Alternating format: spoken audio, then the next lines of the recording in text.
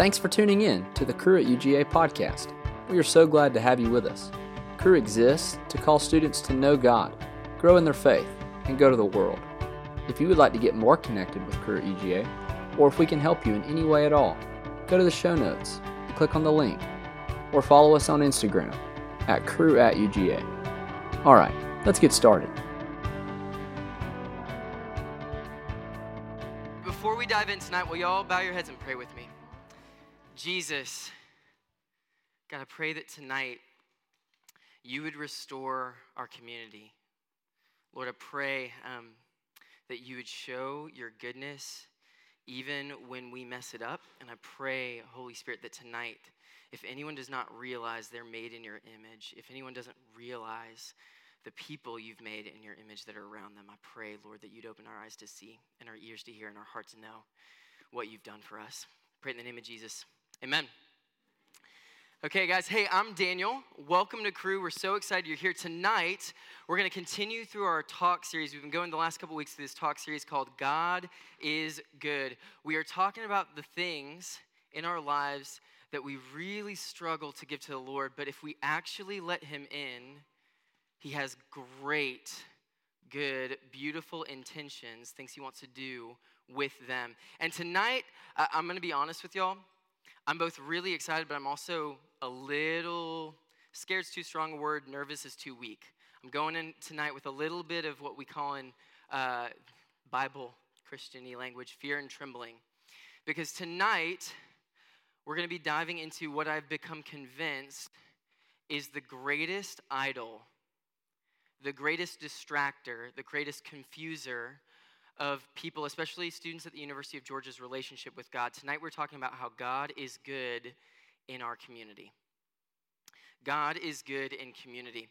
I'm a little nervous tonight, just like I said, because if you read Scripture, we're going to talk about this further tonight, but if you read Scripture, you realize community, what we mean by community is what happens when people who are Christians gather together, when we form relationships, when we build friendships, and we start to form groups. That's actually a God-given gift. He gives that to us.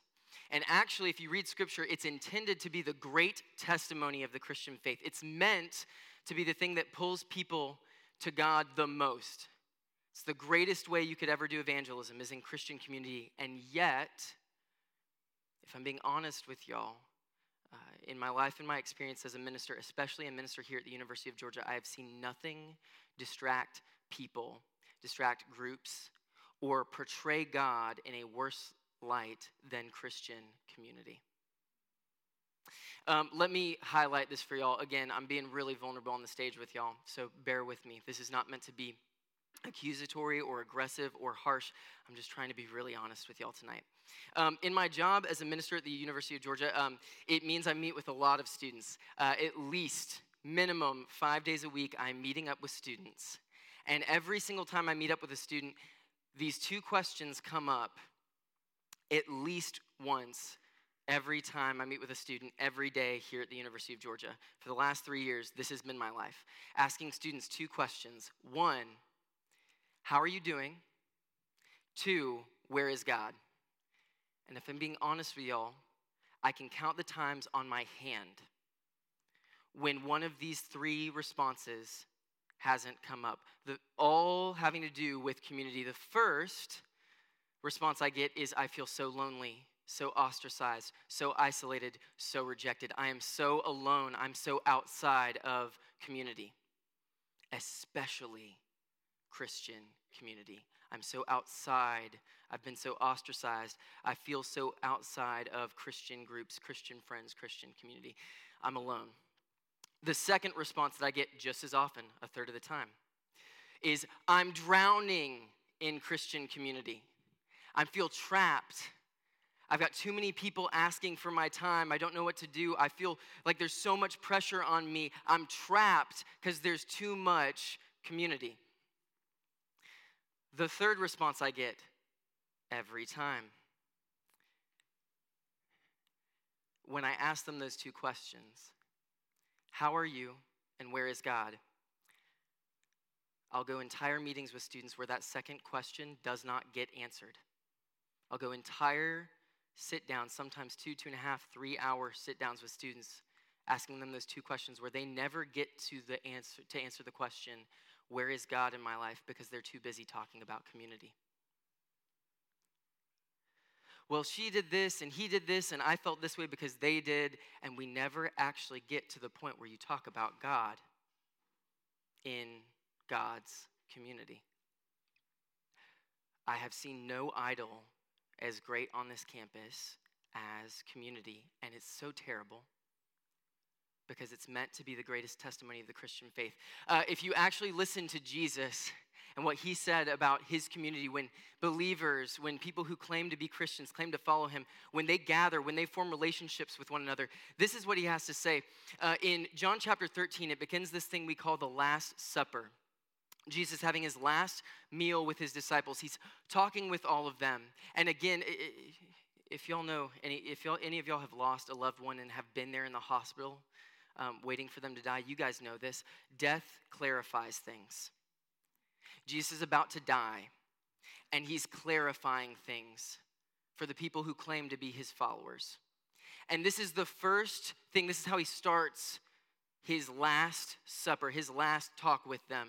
I want you guys to see it. It'll be on the screen. This is John chapter 13. He says, they will know you're my followers. They'll know this is Christian community if you love one another. Some translations will say it this way. They'll know you're Christians by the way you love one another.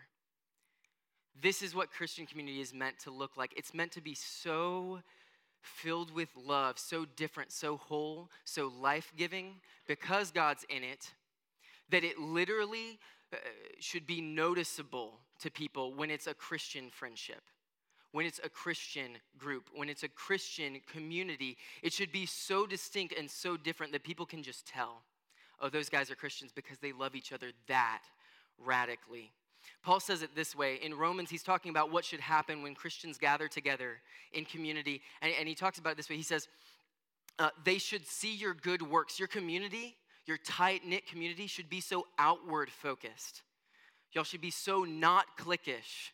You should be anything but a Christian bubble. You should be so out-oriented that they see your good works, they see your lifestyle, and they praise God in heaven. People who hate you and hate the idea of Christianity, hate the idea of following me, should still talk about how awesome it is to have Christians in the area because the Christian community helps so much. It's what Jesus said Christian community was meant to be. Paul said it this way in Corinthians. He's talking about what it should be like when non-believers come into a Christian community, when they come into a church or a crew gathering or a space, even like a hangout where a couple of Christians are hanging out. He talks about the way that they talk to one another. He calls it prophecy. He says, God should be so thick in the way you talk to one another, so tangible in the words you speak over each other, and to them that when they come into the room, they should fall on their knees and say, God really is among you. When non-believers come into Christian community, this is what they're supposed to experience. It is supposed to be the greatest testimony of the Christian faith. The greatest way we share who Jesus really is in the community that we form, the relationships we form with one another. If you read scripture, you'll notice this. If you actually do a Bible study of this, you'll notice over a third of the people in scripture who experience conversions, it's almost half. And if you listen to any Christian historian, they'll tell you a minimum of 33%, over a third. Most theologians think it's somewhere close to 75% of the people who have chosen to follow Christ with their lives. When you actually ask them what convinced them that God was real, they will tell you it was an experience of Christians loving each other so drastically and so radically and so differently that they had to just say God was real. The entire book of Ruth begins with this testimony. Some of y'all were at Leadership Retreat a couple weeks ago. We talked about this. The book of Ruth begins actually with Ruth's conversion, with her becoming one of the people of God. And the reason she actually says it right in the beginning, in chapter 1, verse 16, she starts this kind of monologue. She's talking to her mother-in-law, Naomi, and Naomi is kind of trying to get her to face reality. She's saying, Ruth, you're a widower in a culture and a context where you have no money, you have no background, you have nothing defending you. The only safe thing for you to do is to go back home to your old family. But her old family, they were Moabites. They worshiped the god Moab. And she says this in response. After experiencing Christian community, after experiencing the community of the people of God, her response to this, you have to go back, is this: let God kill me, and more also, if anything but death separates me from this community. Where you go, I will go. Where you stay, I will stay. Your people are my people. Your God is my God. That's the response people who experience Christian community are supposed to have. They're supposed to walk in the room, not Christians, and leave being unable to leave. That's how Christian community is meant to be. It is meant to be the great testimony of the Christian faith, but it doesn't take very long. You don't have to do a lot of work talking to people who aren't Christians to get a feel for what most people experience in the context of Christian community. There's a book my dad gave me when I was a senior in high school. Let me preface this. My dad is a pastor. He's a very godly man. But he wanted to show me this. It was a warning. I was at a school where very few of my classmates were Christian, and he wanted to warn me about a reality he'd seen. So he gave me this book. It's called Losing My Religion. It is an autobiographical account of the man who was formerly the head of the New York Times religion department. And he shares just his life story. He shares how he got to a terrible place in his life, and he cried out, he prayed to God, and had this supernatural encounter with God. He said, Jesus Christ, I had this encounter with God, and it totally changed my life. My life was a wreck. All of a sudden, it was awesome. He said, I introduced Jesus to my family. It completely changed the dynamic of my family. Jesus saved my life. Jesus saved my family. So I became a Christian, and then he started to share about what his experience was like. As he got into Christian community, he actually became, again, he thought it was a dream job. He thought it was God giving him this incredible opportunity to be the New York Times religion writer. He said, I realized I was going to get to share with the world what I saw as I traveled the world, but especially America, investigating what American Christians did when they gathered together. Within 4 years, he'd given up his faith. Within 4 years, going from church to church to church, going from ministry to ministry, hanging out with different Christian groups, it had completely disillusioned him. He completely rejected his Christian faith. And at the end of the autobiography, it was written in the present tense because he's still alive today. This is what he says. He says, when I gave up my religion, I had no logical reason to. There is no logical reason to give up Christianity. It makes tons of sense. The Bible, if you do the work, makes sense. If you actually do the research, there's tons of logical reason to believe Christianity.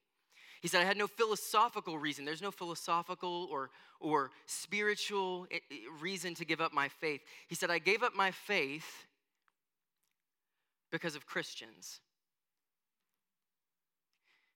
He said this, as I was doing my reports for the Times, Christians who were actually following their God and living after him shone like stars in the sky because everywhere else was so dark.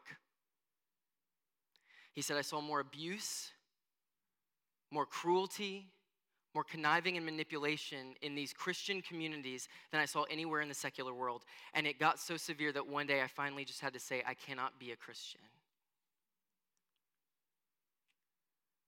Gandhi said it this way when he was asked about how and why he did all of his work of peaceful resistance that totally and utterly freed the nation of India.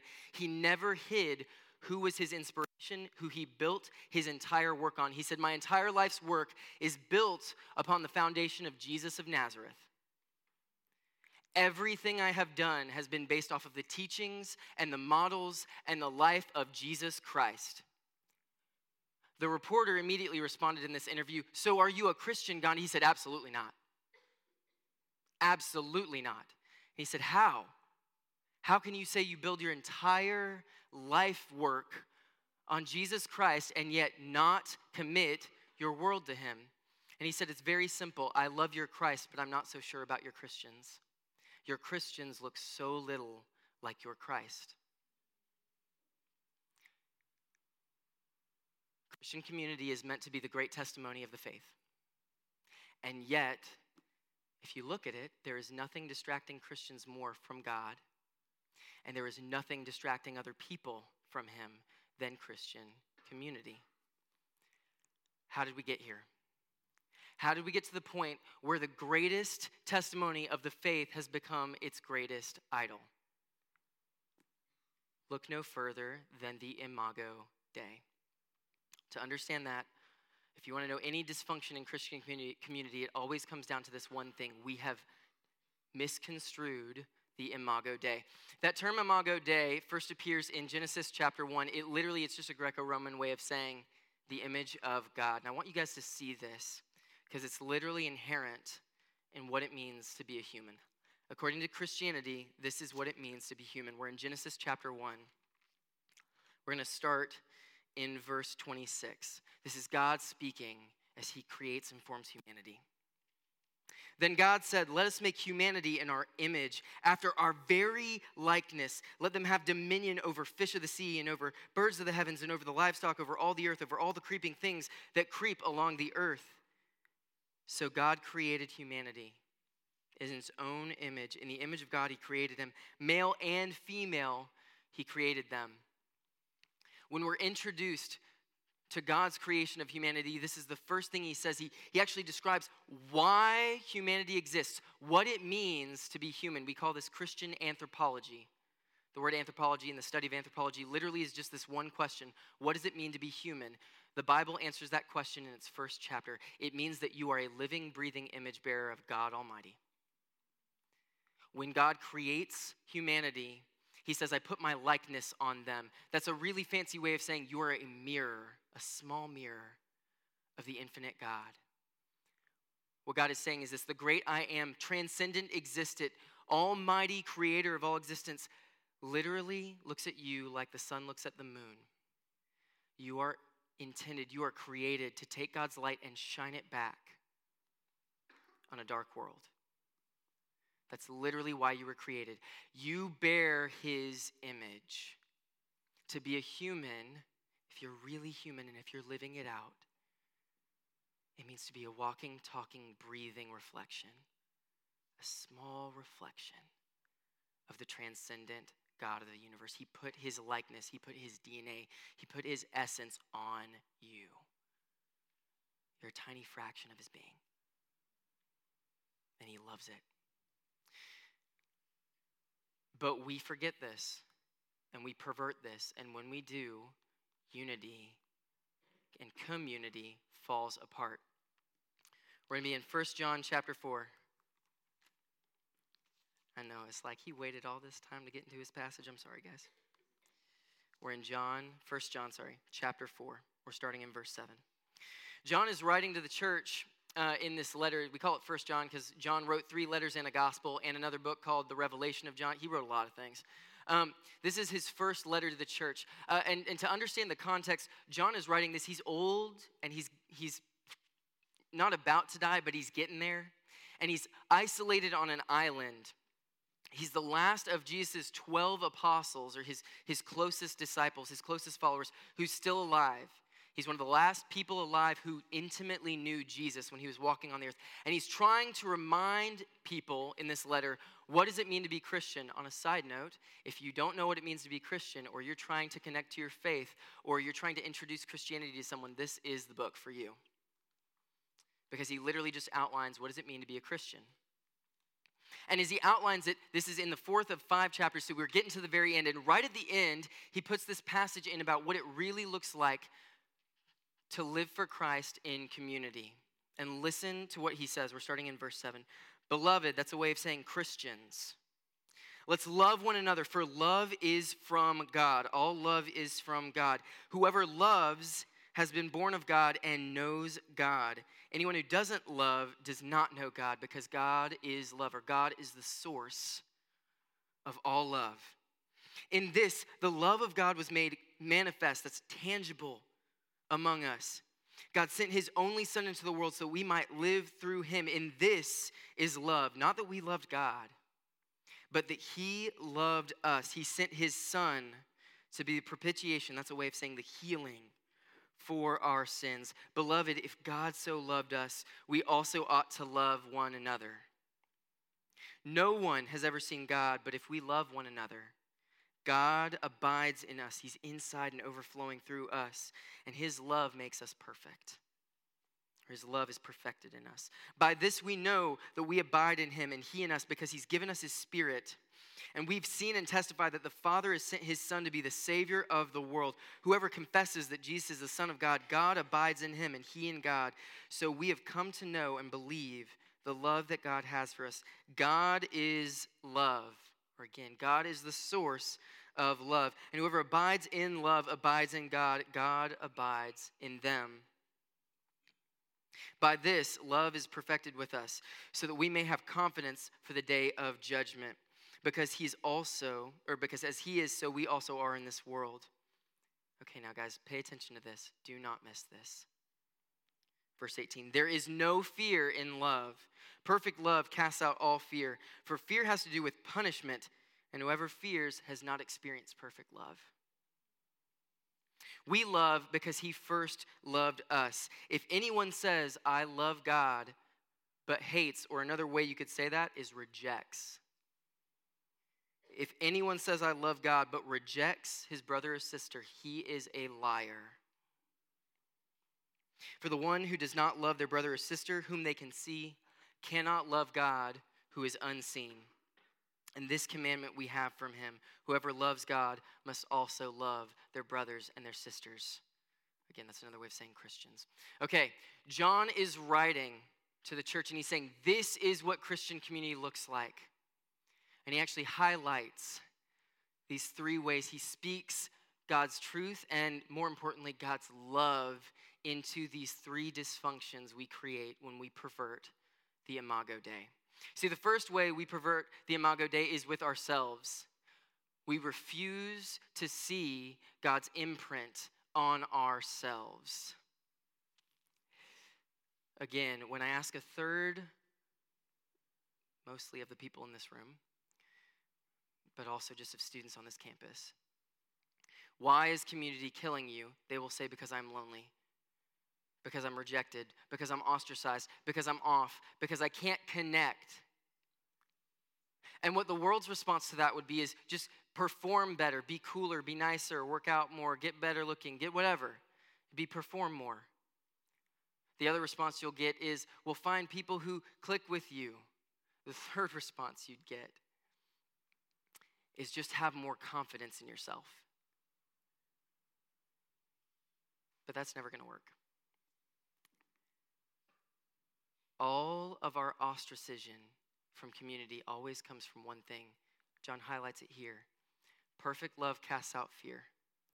There is no fear in love.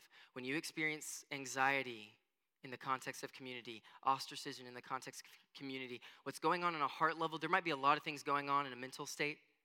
There might be a lot of things going on in the dynamic of your community, but in a spiritual sense, in a heart place, what's really going on is when you look in the mirror, you are not seeing someone who bears the image of God. His love casts out our fear. And the first great killer of community is this. When we look in the mirror, we are too busy trying to find our own image to notice the image of God staring us in the face. In Jeremiah, it says this: when God formed you, he formed you fearfully and wonderfully with care. And whether you see it or not, you have to understand this. When the living God looks at you, he sees someone he fearfully and wonderfully made, who he put his very essence in. He loves you way before you love yourself. You do not need more confidence in yourself when you look in the mirror. You need more confidence in the goodness of God. Our ostracism always comes from one source. We have fear because we've never been perfected by an encounter with God's love for us. The second great killer of community, and this is the great killer of community, is we fail to see the Imago Dei. We fail to see the image of God in other people. John is very explicit about this. And so guys, again, I don't want y'all to hear me preaching at y'all, but you need to hear this It is a terrifying reality. You cannot say, I love God, and reject someone made in his image. The one who says, I love God, but hates his brother or sister, rejects his brother and sister, won't reconcile with his brother or sister, won't be in community with another person made in God's image, is lying to themselves.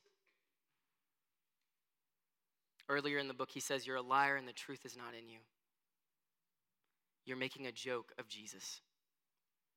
Because every time you choose who you accept and choose who you reject from your community, this is what you're telling to someone made in God's image. Hey, person who looks like Jesus in some beautiful, unique way, shape, or form. Hey, Jesus, you're cool, but you're not cool enough for me. Hey, Jesus, you're pretty, but you're not cute enough for my company. Hey, Jesus, you're just too socially awkward. Hey, Jesus, you're not enough. Every time we exclude someone from the community of Christ, you are spitting in God's face and making a joke of the greatest testimony of the faith. When we gather together, the relationships we form, the community, the atmosphere we create is meant to be the greatest testimony of who God is. You cannot love God and hate those made in his image. It turns the greatest testimony into the greatest turnoff. Again, hear Gandhi's words, not in condemnation, but as a warning. I love your Christ, I'm just not sure about your Christians. We have to see the image of God in everyone we encounter, because it's there. Because it's there whether we acknowledge it or not. God made them fearfully and wonderfully, no matter how much you don't like them. And again, community, the great testimony, becomes dysfunctional the moment we reject them. They might not be cool enough for you, but if they're not, Jesus isn't either. And the ultimate thing John says when he talks about Christian community, the ultimate thing he repeats over and over again, did you catch it? He says it over and over and over again because he doesn't want you to miss it. He doesn't want us to miss it. The Holy Spirit doesn't want us to miss it. God is love. God, not community, is the source of all love. See, community becomes dysfunctional. It becomes an idol ultimately when we turn it into a god. You will never experience the love you need from community. That's God's spot. That's his position. That's his purview. And he says this, he shares the gospel of Jesus. It's why he puts it in there. This is love, not that we loved God, but that he loved us and he sent his son to heal us, to bring us in to his community. You'll never receive the love you need from community, guys. People aren't enough. Jesus is. And the second we get that mixed up, we turn the great testimony into the great turnoff. Because all of a sudden you begin to need people instead of realizing your need for God. And if you're in this room and that's your story, or if you're in this room and you've experienced the dysfunction of that story, hear this. Jesus, not community, Jesus loves you. Community is not love. God is love. But when we give God our hearts, when we let him love us, then community becomes very good. When God is not in community, community is not good. But when we experience God's goodness, God is very good in community. Guys, I want y'all to just hear a quick little testimony of this. A couple of years ago, we had a student. He was an international, didn't speak very much English, but he started to encounter and experience Christians. And as he came into Christian community, I was actually warned by someone, actually, maybe you shouldn't bring him into small group. Someone warned me, well, he doesn't speak good English. Well, I don't know if he'll understand the theology. Well, he might slow everyone else down. But again, the Lord just confronted me with this reality of if we don't accept him, if we don't bring him in, if we don't start loving on him, then who will and when will God do it? This is where he's supposed to experience it. So we started to bring him in, and for an entire semester, this international dude learned English reading the Bible with us. He learned about God's community firsthand because they were the people giving him rides and talking with him and caring for him and bringing him in. And 6 months in, I'll never forget this, 6 months in, we were at a crew event, and he looked me in the eyes and he said two things back to back. He said, I'm not a Christian, but I want everything you have. What I've experienced in these last 6 months is everything I've ever sought. Not the community, but God. And then he just looked at me and said, I think it's time. It's been 6 months in Christian community. It's time I become one. That's what happens. That's what happens when we actually let God be good in our community. When we remember the Imago Dei. When we don't look at ourselves through our own eyes, but we see ourselves through God's eyes and we see the image that he's imprinted on us. We don't need to get more confident in ourselves. We're confident in his goodness and in his image, not our own. When we see the Imago Dei in others, we stop rejecting them and we start bringing them deep in. And it transforms their lives. Because the goodness that they're looking for is not in community, and the goodness we're looking for is not in community. The goodness we're looking for is the love of Jesus Christ. Community is not good without God. But God is very good when we let him in to our community. Let me pray for y'all. Jesus, I pray over our group. I pray over our Christian community here, Lord. I pray first and foremost, Lord, that you would just heal anyone's images of themselves that lack you. Holy Spirit, I pray that people would begin to see themselves as fearfully and wonderfully made by you. Lord Jesus, I pray for anyone in here, any of us who have rejected your children. I pray you'd forgive us, and I pray, Holy Spirit, that you would give us your eyes to see and your ears to hear and your heart to know the people that you've placed around us, people who you love, people who you've made in your image. God, let us love them well. And I pray, Holy Spirit, that we'd receive first love from you, and out of that overflow, God, that we would love this world, and they would see our community and say, God really is among you. We pray this in the name of Jesus Christ. Amen.